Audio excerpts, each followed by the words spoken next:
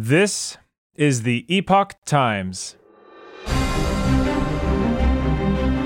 Welcome to Epoch Audio, showcasing the best journalism covering news, culture, and society, addressing issues overlooked or avoided by other media. For the text version of this and more articles providing truth, tradition, and hope, please go to theepochtimes.com.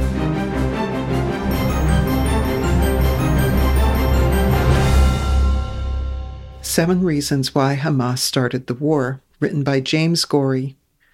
Commentary. The timing and behavior surrounding the Palestinian attacks point to larger changes occurring in the Middle East and the world.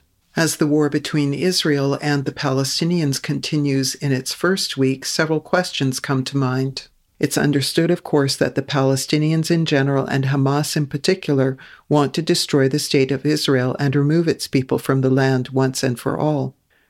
Naming the initial strike operation Al-Aqsa Storm is meant to put the war in an Islamic context, not just a political one over real estate.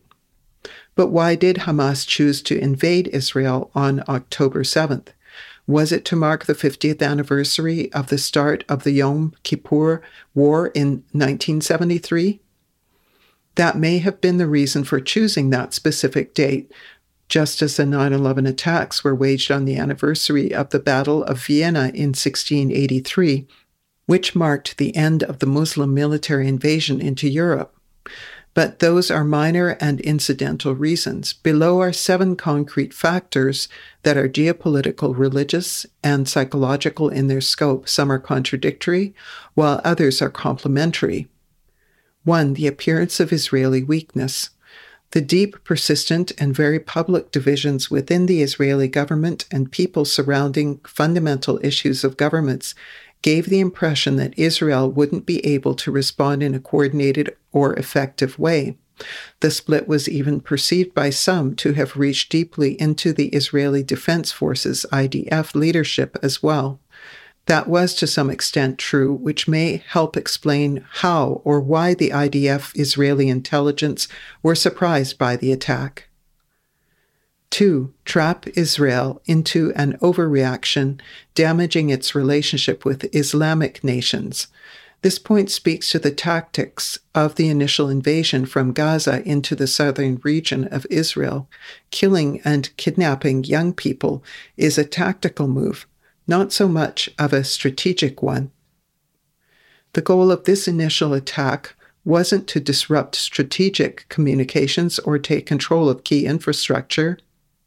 Rather, the slaughter of hundreds of young adults at a music festival and the kidnapping of women and children was intended to provoke an overreaction, at least by Palestinian standards, on the part of the Israelis.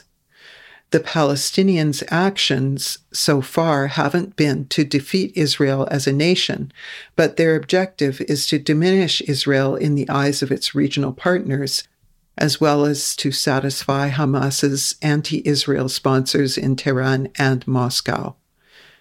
3. Disrupt the expanding peace between Israel and Islamic nations.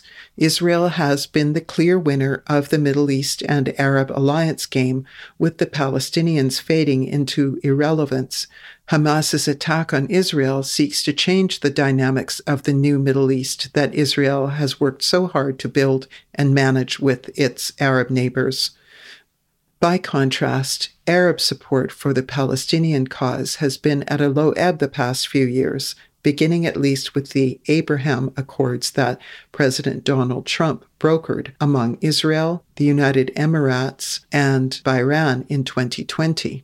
Today, with the normalization of relations between Israel and Saudi Arabia and several additional Islamic nations, the Palestinians could see their relevancy fading quickly into obsolescence. As it is, the Palestinians' close ties with Iran endear them with only a few other Arab nations, such as Yemen and Syria. Iran is a direct threat to Saudi Arabia, the United Emirates, and other nations working with Israel. This war may change that. 4. Disrupt Israel's growing energy business. Israel's offshore energy industry has become a direct threat to other energy producers, in particular Iran and Russia. Both nations are threatened by Israel's energy supplies. Israel's Tamar platform, for instance, in the country's exclusive economic zone in the eastern Mediterranean Sea, is one of its largest natural gas-producing facilities. Before its ordered shutdown soon after war broke out, it was to provide energy to Europe via Egypt for the upcoming winter. That brings us to Iran and Russia. 5. Iran needs a war to keep the Islamicists in power. There are several factors here. First, Iran is directly involved in Hamas, the Palestinian cause, and the war just launched against Israel. Internally, the clerics have lost Iran's youth, and they know it. Just as Iran's younger generation started the revolution, now it threatens to end it. There's no economic future for Iran's young people, and everyone knows it. The clerics' thinking is that if Iran's youth want to fight, deflect their anger away from them to Israel. Externally, Iran is also threatened by the widening influence of Israel in the region and the Islamic world at large. With neither the economic influence nor the soft power to attract but a few regional allies such as Yemen, Syria, and the Palestinians, it can offer only terror, war, and the threat of both to stay relevant. As with Hamas in Gaza, Hezbollah in Lebanon, and the Palestinian National Authority on the West Bank, war is the only card Tehran has to play. The peace accords and the vast economic potential that they represent would leave Tehran behind the times and, like the Palestinians, irrelevant in an economically vibrant and mostly peaceful Middle East. 6. The weakness of America. The Biden administration's release of $6 billion to Iran in exchange for a few hostages is the most recent demonstration of weakness in the Oval Office. And that's not lost on Tehran or Moscow. The Biden administration's disastrous retreat from Afghanistan in 2021, leaving many billions of dollars worth of military equipment in radical Islamicists' hands, its cloying attempt to get a new nuclear deal with Tehran, and the second-class treatment of the administration by the Chinese Communist leadership all point to strategic weakness and a lack of political will in Washington.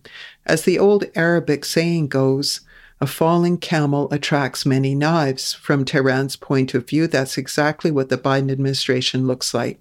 Launching the war is a wager by Tehran that it will gain power and influence in the region, particularly with the Palestinians and Syrians at the expense of the United States and Israel. From Moscow's viewpoint, trapping the United States in a second war would further weaken it, helping both Russia's cause in Ukraine and China's in the Asia-Pacific region. 7. Harden and escalate the adversarial nature of East-West competition. Opening a new war front against Israel may attract other Islamic nations and anti-U.S. nations to join the war or at least stop Israel's new Middle East plans. It also helps Russia in its war against Ukraine and its presence in Syria and, by extension, Iran and China. The thinking is simple. The more wars that the United States is involved in, the more beatable it becomes. Are there more reasons and motives for this war launched by Hamas against Israel? Probably. Will Israel or the United States be able to prevent the escalation of the war?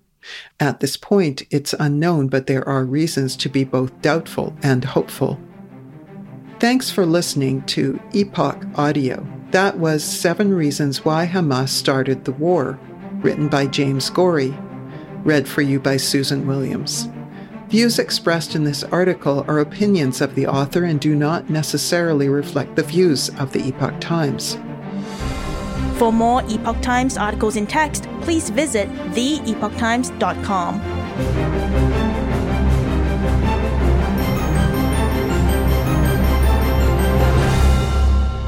This is the Epoch Times.